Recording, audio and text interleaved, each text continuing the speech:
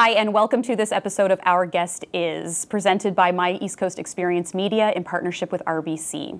Our Guest Is will introduce us to a resilient group of people commonly referred to as immigrants, but probably better described as entrepreneurs, community builders, and survivors. And in each episode of Our Guest Is, we'll hear from their words, their journey to Atlantic Canada. Today, we're joined by Georges Hanna, who was a recipient of the 2022 Most Inspiring Immigrants in Atlantic Canada, which is an initiative by My East Coast Experience Media, presented by RBC. Hi, George. Thanks for joining us today. Thank you so much. So, George, you are from Lebanon originally, and when did you move to Canada?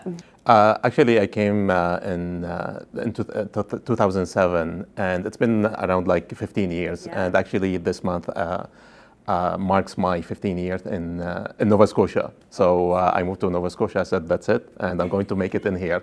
Were you planning on going somewhere else, or you're like, I'm just going to stay here and see? Lots of people, they move sometimes. I said, no, that's not for me. Nova Scotia, and that's it, and I'm going to make it no matter what. So, was there something that immediately attracted you to Nova Scotia? I loved being by the ocean, and I had also some friends who moved before me and my sister family at the beginning to have like some support, family support, community support. Because you come with lots of enthusiasm and you come like with lots of excitement, but you still need like a little bit support at the beginning and to mark your journey and kick it off. This is nice to have that support. True. So as a mentor, what do you do to help people kind of shine and promote their businesses? Actually, when I first came, I started my journey. I said, like, I'm going to see like how I can go and find an opportunity and see how I can progress from there. So I learned a lot in this process, and this is what right now I'm sharing with other, especially new immigrants and freshly newcomers to the province. Especially in the first couple of years, like you need to know where to find an opportunity, how to connect with the people, like what should I do in that market. So lots of things now.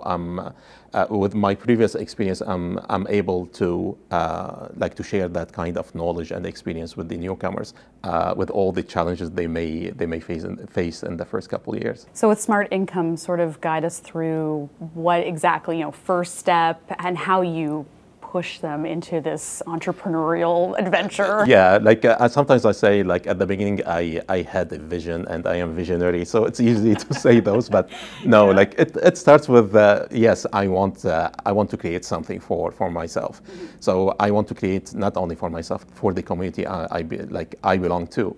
So started in there with one idea and with an application online. So I try to make it work, but you start to pivot from that idea to another, and you say, all right, maybe I need to change. So I started to learn how to be resilient, how to pivot from one idea to another. But today, what I do coaching and training for business owners on anything digital, especially how they can expand their market outside the local Nova Scotia or local Halifax or wherever they are located at, and trying to help them how they can expand the market outside that and reach new audience, reach new opportunities overseas. So they can remove the competition, they can remove the limitation of sometimes in some markets, the limitation of small audience they may have in there. So that's what I'm helping the business owners and entrepreneurs mostly with. So how did you get started with Smart Income? I mean, like, did you go to school to learn business? I came, when I came from Lebanon, I had an MBA and said maybe I will find a good job, or based on that, I will start my own company. But it turned that the experience with the practice is totally different from what you can learn at the university or at the college. So basically, this is how it started. I started just like learning by doing. I had an idea, so I started to go and connect it to people.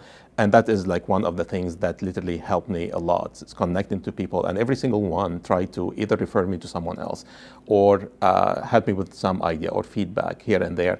And this is how it started like to come together to the way like I understand it right now. I practice it the way I practice it right now. It's never a dull moment, and every day is different. So, True, yeah. So do you not like being someone's, like you don't like when someone's a boss? Do you want to be the boss?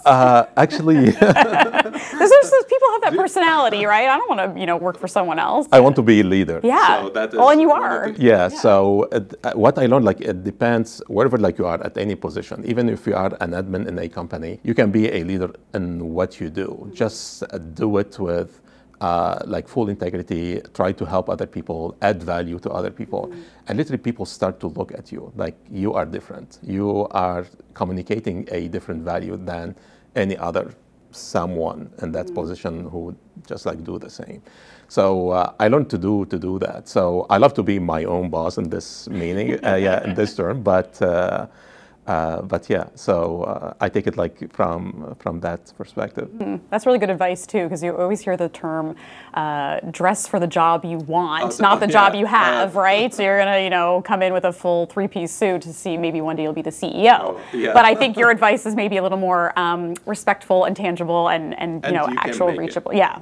People notice like what I saw, that when you do all of that and you do like your job excellently with literally with love and passion, and you add all that value, people start to notice. And they say like, we want you to do something else. We want you to be promoted. We want you to do that.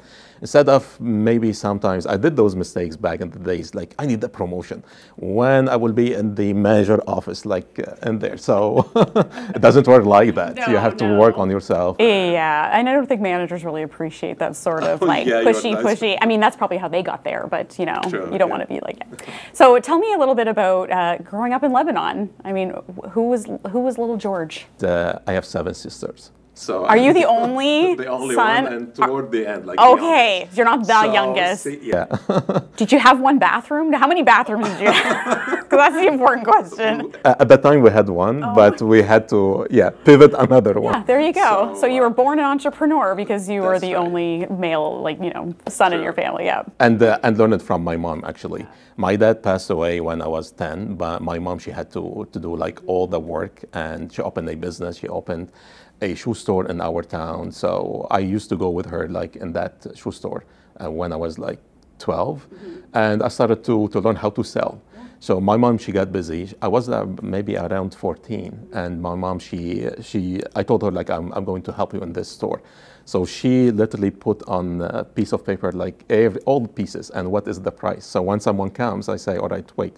Let's check like what's the price for that item. So this is how it all started in there, and I learned a lot from my family. And another piece that like helped me a lot is I volunteered in the Scout and the Red Cross. That also opened my eye, like the importance of like what I can do to my community instead of I have a product, I want to sell it to that community.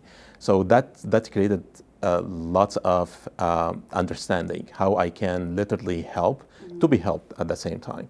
So with the Red Cross experience that you have, was that in Lebanon? It was in Lebanon. So what kind, I'm sure you've seen some things. Is there something that you can tell us about that experience? Like in Canada, we are fortunate enough that the emergency service is a body and paid job. In Lebanon, because we don't have that, we volunteer to do that.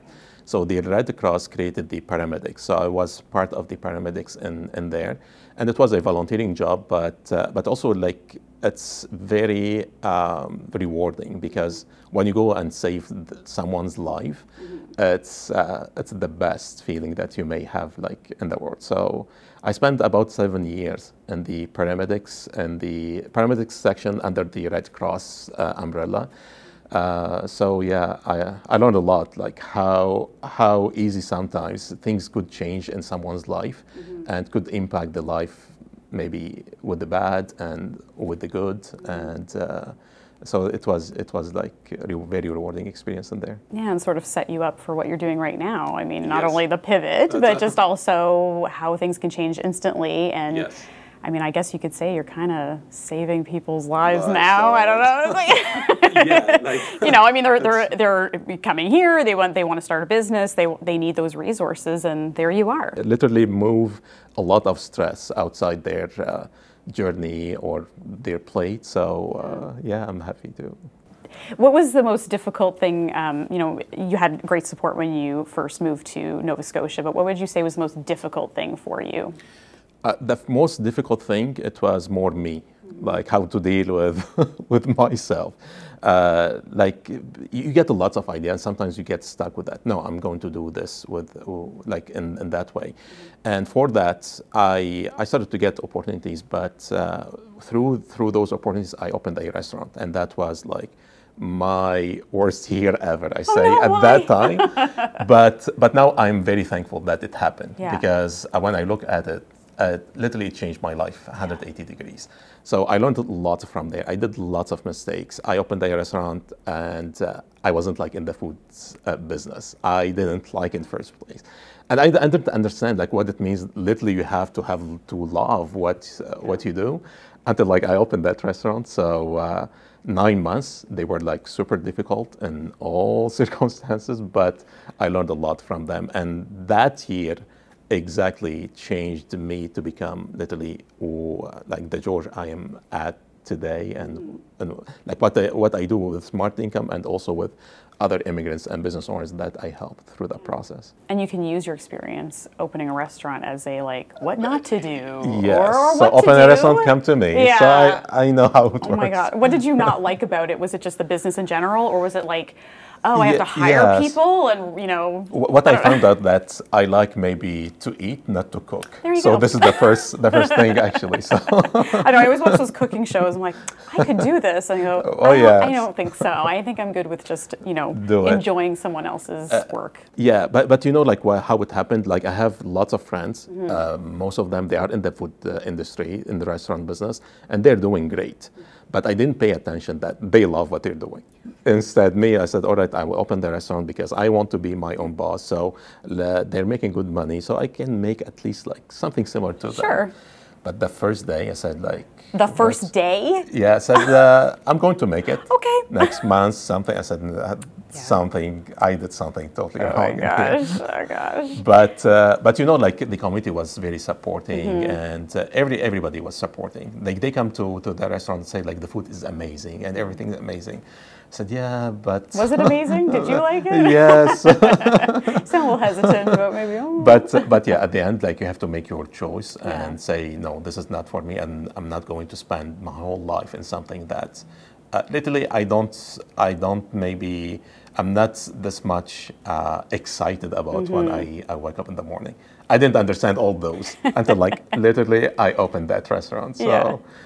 And you mentioned community embracing, the restaurant. The community was like so supportive. Did you find that was a really rewarding experience when you first moved here? Again, you had great support for your family, but how was the community to you? How was the general population of Nova Scotia? They were like so supportive, and for me, they were like so welcoming.